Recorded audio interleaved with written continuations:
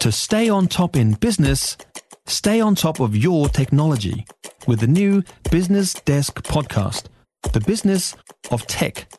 Listen on iHeartRadio or wherever you get your podcasts. COVID-positive healthcare workers with no to mild symptoms can now be asked to return to work if needed. They'd be working on COVID wards where all the patients already have it. The isolation period for healthcare workers has also been cut to 6 days if they return 2 negative rapid antigen tests in that time. Well, with us now is the New Zealand Nurses Organisation President, Keri Nuku. Morning to you. Morning. How do you feel about no to mild symptomatic nurses being told they may be called up and asked to go in? Well, our nurses, of course, feel really angry about this. The changes to the orders mid-COVID is a response to a critical crisis that's been overlooked, and that's the nursing crisis. I mean, the whole thing seems very last-minute planning, doesn't it? I mean, we've had 2 years to try and sort a better system than this. Oh, absolutely. And we've seen over that time, we've seen the voices of nurses being lost from the decision-making table. We've also seen change to orders which undermine our professional role as nurses. So significantly, it feels an underprepared, underplanned workforce strategy. Also, I was thinking, it's not putting patients at risk, which would have been, one of their major concerns, but isn't it putting the remaining staff that don't already have COVID on the COVID ward, isn't it putting them at risk?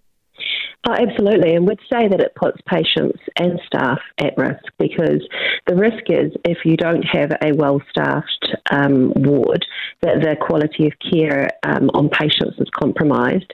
And again, as you've said, it clearly puts the other nurses that aren't COVID positive at risk.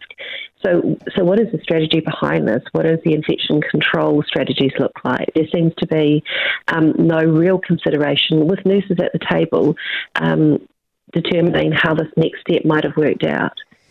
When announcing it yesterday, Director of Public Health Carolyn McIlveen said staff should not feel pressured to return when asked. But, surely as soon as you're asked, you're feeling pressured, right?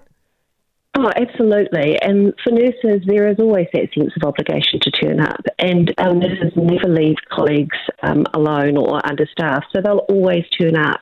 The issue is nurses will stay after work, after their shift is finished, to make sure that the crisis or that critical point is not going to be leaving there or setting up the staff behind.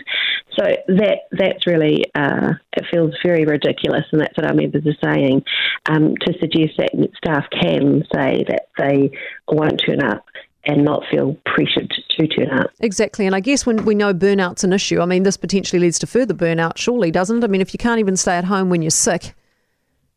Oh, yeah, absolutely. And we've been saying for many, many years, over many, many years, that the nursing workforce is under-resourced, undervalued, underpaid, under-recognised, everything. And through 2 years ago when COVID hit this country, nurses were standing up even though they were exhausted then.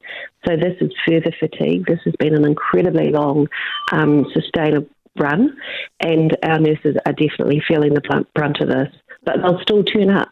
Yeah, because they will. That's what it is. It makes a difference. Yeah, exactly.